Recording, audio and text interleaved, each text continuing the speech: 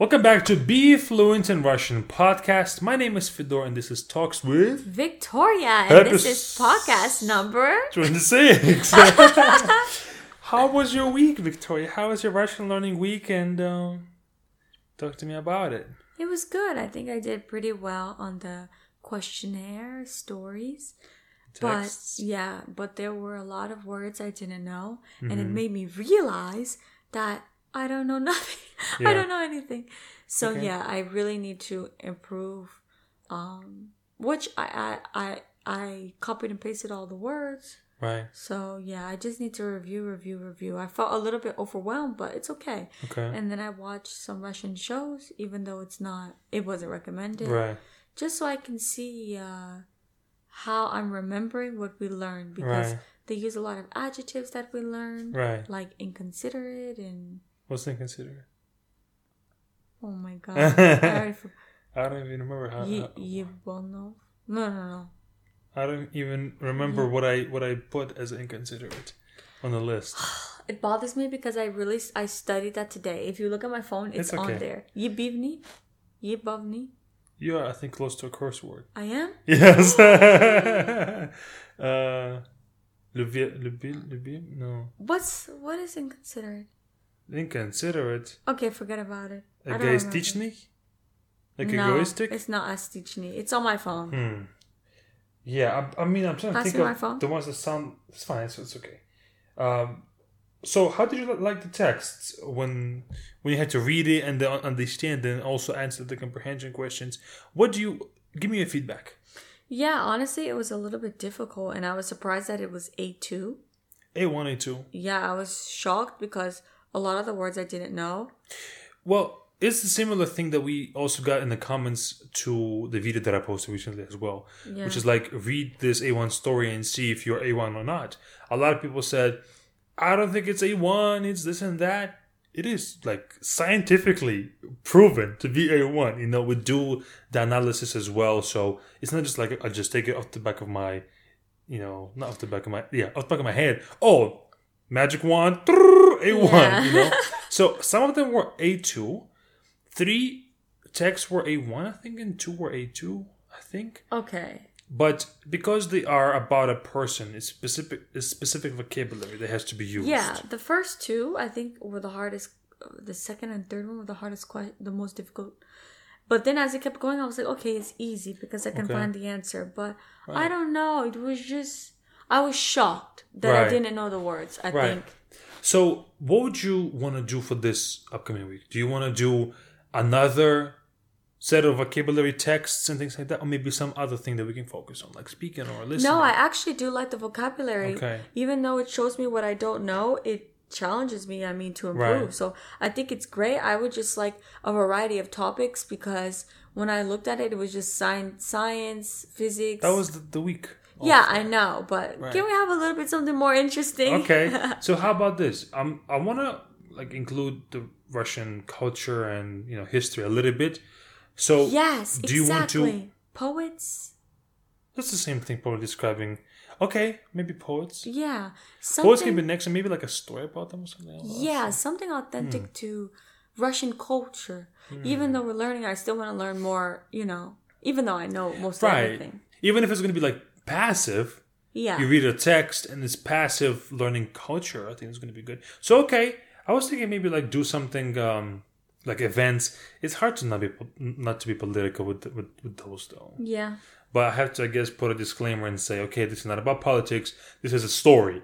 This may or may not be true. Yeah. And then this may be, the right. I don't think you necessarily have to talk about politics, but just important figures in history. That's all. Kings. Meaning, what I mean by politics is like, if I say, okay, Peter the Great. In Russia, he's considered to be one of the best rulers of Russia before Soviet Union, right? But for maybe some other resources that are maybe Western or something, I have no idea how they portray him, but he may be like a dictator or something, or you know what I mean? And then I am putting this positive story about him, but he's a negative character in history, which I don't think he is, but some. Well, I don't think I don't think you should worry about that, because whatever you put out, everyone's going to have a different opinion. So it really doesn't matter. Just put a disclaimer and I think it will be okay. Yeah. That's true. Yeah. Because I remember, you know what? The story that I remember in school, our teacher, she was old, super old, and she was telling us about the Soviet Union history, and she was talking about it like such a glamorous time. Oh, it was a great time. And now that I think back about that, she was just probably like brainwashed, and she was saying what she believed, but it was such a lie. Yeah, but she believed it, so she didn't even realize that she was spreading false information. Because she probably told history even in USSR as well. Yeah. So she didn't change course. But speaking of that, I have a topic for today. Really? Yes, I did. I was talking to one of my clients about school, and he's actually Ukrainian. Okay. And it just made me realize how different Slavic culture is compared to American culture. And I wanted to talk about specifically school and the school differences regarding teachers, education. Okay. Don't talk about it in English. Let's talk about it in Russian. Yeah, absolutely. Go ahead. I'm first. Да, you said, okay, start with, I want to talk about this. Yes. Я хочу говорить об этом. О. Об этом means about this. No. About. Разные. Культура. Разные. Differences. Разница. Разница в Америке и России. Разница в школе. Да? Разница в школе. Да, in school. Что именно? What's like precisely what? What do we talk about precisely? Именно. Преподаватели, школа и студенты. Может быть, как они выглядят. Ты хочешь, чтобы я просто поговорил, или у тебя есть вопросы? Вопрос. Какой? Я первый, да? Да, нет, ты хочешь, чтобы я рассказал, like tell a story about schools? Да. Or you have questions, specific questions? Нет, questions. Вопрос. У тебя есть вопросы? Да. Какие? Which ones? Да, первый. Что ты преподаватель выглядит? Как? Как ты преподаватель? У нас в школе почти все преподаватели были женщины. Преподаватели... Всегда? Почти, almost. Преподаватели мужчины у нас были по физкультуре, physical education, физкультура, physical culture, физкультура, physical culture. И у мальчиков был урок труд, labor, or, yeah, like labor. У мальчиков преподаватель был мужчина. У девочек тоже был труд, да, была женщина. Мы учились, как делать что-то из дерева, может быть, стул или там еще что-то. Девочки учились, как готовить и как шить. How to sew. So we learned how to... It's called labor. We had a class called labor. Me and the boys would do physical labor, like making tools and stuff. Oh, you mean saw? I thought you meant sew. Yeah, sew. Oh, okay. And guys would make like wooden chairs and other things. So we'd go outside to shovel the snow. По-русски? Что ты делаешь? No, I just want to explain like the more detail, because I'm using super simple language when I speak Russian. But it's so cool. But girls had also labor class, but labor that the girls did, it was cooking and sewing. Oh. So we both genders, I guess, learned labor, quote unquote. It's amazing. That's class. Yeah. Wow. И еще у нас был преподаватель мужчина по информатике, informatics, компьютеры и так далее. И все. А нет, еще один был преподаватель по культуре. Не знаю почему, ну так. А все другие классы были женщины. Как они выглядели? Не знаю. Ну, из-за того, что в России, чтобы быть преподавателем, тебе нужен опыт, experience. И все женщины, им было больше, чем 40 лет точно. more than 40 years old. И не было, как ты говоришь, как мы тоже смотрели сериалы, фильмы американские, где там очень красивый мужчина-преподаватель или женщина, горячая женщина. Такого не было никогда, нигде. Может быть, одна женщина более привлекательна, attractive, чем другие, но вообще нет. Вообще нет. А у вас как было? Очень красивый. Да? Да, да. И иногда, потому что когда я как high school по-русски? Старшая школа. Старшая школа. Старшая школа. Преподаватели интересно, потому что они, может быть, 27, 28. Да. 28 лет? Да, мужчина. Обычно. Девушка, может быть, 33, но очень красивая. Маленький. Это девушка, не женщина еще. Это Да, девушка. девушка. Парень и девушка. Да. Маленькие дети. Она очень красивая. Он очень красивый всегда. Потому что это очень created. Все created. This created. Это... Сделала. I knew this. Это сделало много проблем. Потому что в... Старшая. Старшая? No. Старшая. Старшая школа. Старшая школа. Много преподавателей. Очень сексом без студентов. Занимались сексом с студентами? Да. Правда? Да. Ужасно. Очень плохо. Ужасно means очень плохо. Ужасно, Terrible. Да. Ужасно. Да, это большая, конечно, проблема. У нас такого не было никогда. Может быть, один преподаватель был молодой, 35-36 лет у нас в школе, и все говорили, ему нравится эта девочка. Сейчас я думаю, конечно, нет. Да, они сумасшедшие, потому что, слушай меня, у меня есть история, История. Я понимала, I remember. Помню. Not nu, but new. New. Помню. New. Ну. You say new, it's new. New. Yeah, помню. Close, yeah. Моя лучший друг. Девушка или парень? Парень. No, best friend, guy friend. Мой лучший друг, да. Да, мой лучший... Да, я спросил, может быть, девушка, подруга? Нет, мой лучший друг Гав.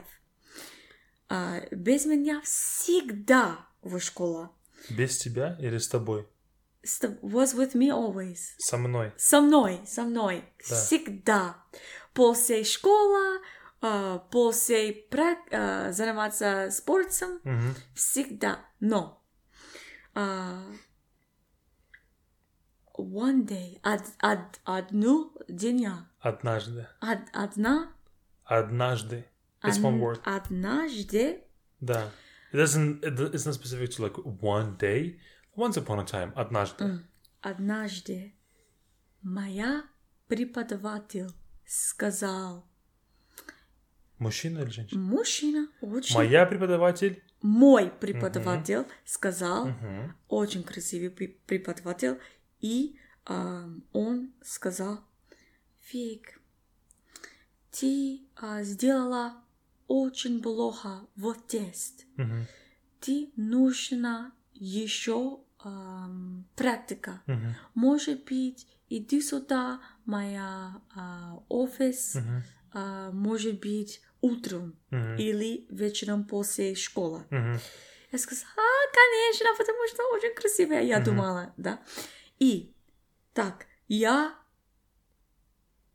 сказала, мой лучший друг Габ. Мой учитель сказал, нужна практика еще. Он сказал, почему? Это странно. Я сказал, нет, я special. Особенная. Я особенная. Особенная. I have this on my Anki too. Особенная. Особенная. Я особенная. Он сказал, нет, почему? Слушай, я буду без тобой после школы. Я буду с тобой. С тобой. Со мной. With him. Да. Потому что он сказал, Гав, я не... We learn this word. Trust. Убаю. Не доверяю. Доверяю он. А потому что он красивый, он молодой. Я сказала, ты очень странный. Может быть, ты jealous? Завидуешь. Завидуешь. Я tease он. You can say, я шутила. Я шутила. I was joking. Он сказал, почему нет, я не завидую. Actually, завидовать is like be jealous in a good way. Like, oh, I wish I had the same. But jealous when it comes to like boyfriend and girlfriend and stuff, then be ревнуешь.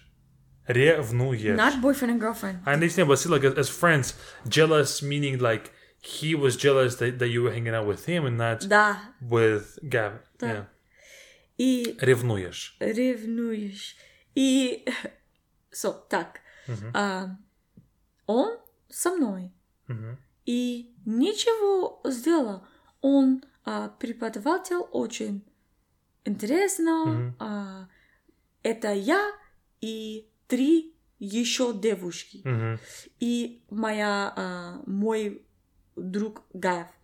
Но, слушай, 5 лет потом. Спустя. Да. Я посмотрим телевизор. Я what? Я смотреть телевизор. Смотрел. Не, Да, смотрела. Смотрела телевизор. И я вижу breaking news. Да. Преподаватель очень много занимается сексом без студент. Со студентами. С студент. Без means without. No. С студент. Со студентами. Со студентами. И Гав сказал, I don't trust him. Я не доверяю он.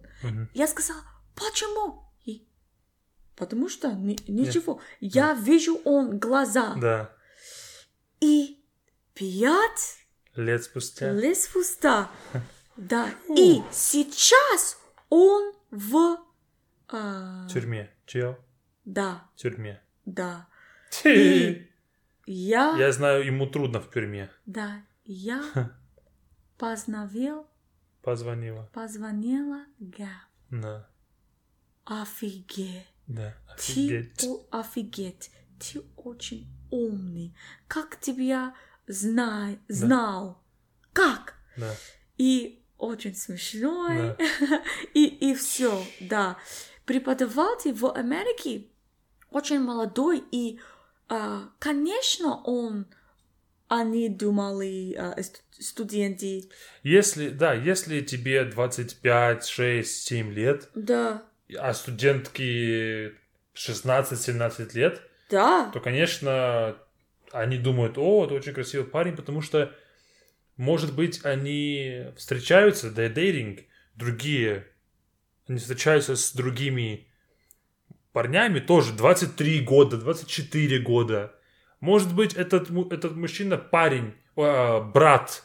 Это очень маленькая разница. Very small difference. Но в России такого нет.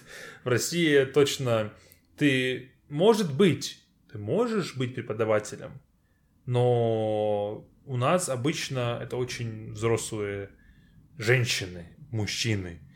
которым минимум 35-34 года, я думаю. Я не знаю, есть правило или нет, if there's a rule on age or not, я не знаю, может быть. Но у нас или, не знаю, может быть просто работа учителя, она не престижная в России, и поэтому мало людей хотят быть учителем. Very little people want to be teachers. Да. Это грустно. Очень грустно. Да, но, ужасно. Конечно, я была очень супер учителей, но, может быть, 2 или 3 очень странные. Creeps. Creeps. It's non-translatable. Creeps. Хорошо. А какие еще разницы есть в школе? Да, школа очень круто, потому что много интересно класс, и у меня есть униформ, как по-русски? Униформа. Да, униформа. У тебя есть? Форма. У нас нет, но у нас хотели сделать форму для всех студентов, для всех учеников. Но когда хотели сделать, мы были в 9 классе, 9th grade, so that's sophomore. Когда... In русский. В России, потому что в Америке 9th grade это freshman. Да, в России 9 класс это sophomore, да. То есть у нас 9, 10, 11 классов. Да, 3. У меня есть 4. Да. И хотели сделать во всей школе, хотели сделать форму, чтобы все дети носили эту форму, все. 1 класс, 2 класс, 3 класс, и мы тоже. 9 класс, 10 класс, 11 класс. Я был в 9 классе, 9, по-моему, я думаю. И мы купили эту форму, нам нужно было купить эту форму, я надел и говорю, я не буду носить эту форму, я не буду, потому что она неудобная. Я ходил в джинсах, ходил в рубашке, иногда в футболке, все было нормально. Может быть, кофта, jacket, рубашка, shirt. Но эта форма, она была рубашка и жилет. Она была или... Форма. Форма была рубашка, штаны, pants, и жилетка. Жилетка is vest. Очень жарко в рубашке и жилетке. Очень. Я не буду носить это. Я что, дурак? Да. И штаны очень неудобные. И сама идея. Зачем? Зачем дебилки? Дебилы. Зачем нужна форма? Чтобы все были одинаковые. The same. Да. Alike. Я не хотел быть как другие люди. Не хотел. Я говорю, это очень глупо. Потому что они хотят, чтобы все были одинаковые. Чтобы все были как роботы. Это для меня, мне кажется, это неправильно. В школе нельзя, чтобы дети носили форму. Нужно, чтобы дети умели хорошо одеваться, to dress well, и могли самовыражаться, to express themselves, самовыражаться.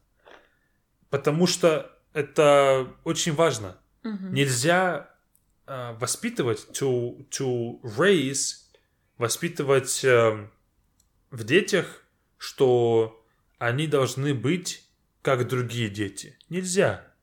Мы все уникальные, особенные. Unique and special. Особенные.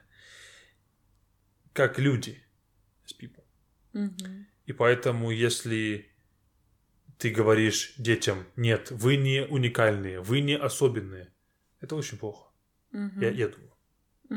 Ты согласна? Да. Супер. Все?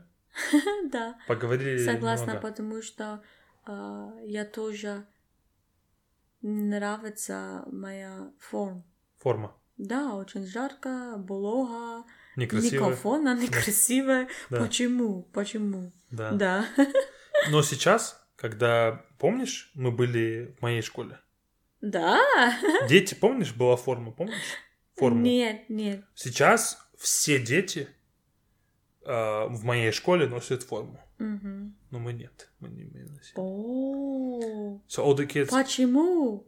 Enough Russian, да? Да, enough. So right now, so to make it clear what I said there, just to make sure that everybody caught that, they tried to introduce the uniform to us on the year that I was a sophomore. I've been in school for 9 years up at that point. I'm not wearing a uniform. They introduced that to all the kids, but we rebelled, kind of, just didn't wear it. Girls didn't want to wear it. Guys didn't want to wear it. It's too hot, the heck? And so we just kind of like, I'm not wearing this crap. And we got in trouble for that. But they, I guess, in the upper echelons of the school said, you know what? Let them graduate. Let them graduate and then like less trouble. But whenever we go back, when me and you visit the school, Yeah, they all wear uniform. which is crazy. Because they started when they were in 5th grade or 4th grade or 1st grade. Up until now, they've been wearing the uniform. So to them, it's normal. They had gray for regular days. They had red for like celebratory days, like if it's like 1st of September when the first school first starts. Graduations, red. Regular days, gray. It's just I hate that. I think it's crazy. so dumb. Yeah. Dumb. Well, I know what they're trying to do, but for kids, it's just, Как dumb по-русски? Дебил? No, Тупо. that's... Тупо. Oh, тупо. Like stupid. да. Ну, Вика, спасибо. Да. You did great. Спасибо. Пупсик. So we're going to do more stories in Telegram chat. You guys can also read and learn from the same stories. No extra charge. Just join our Telegram. We post it all there. It's free. Everybody can do it.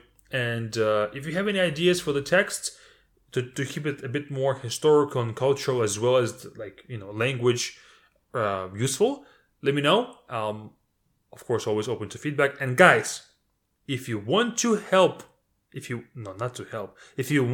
need help from us, the Be Fluent team, from me specifically, not from Victoria, because Victoria is also learning, but from me as your coach, as your teacher, as your whoever mentor, if you need help with your Russian, join our Be Fluent camp. We have 3 groups for beginners, for intermediate, and for advanced people. And it's our intense 8-week course where we learn Russian every single day together. We give you a task to complete. We give you things to learn, like videos to watch and theory to learn and then exercise and all of that.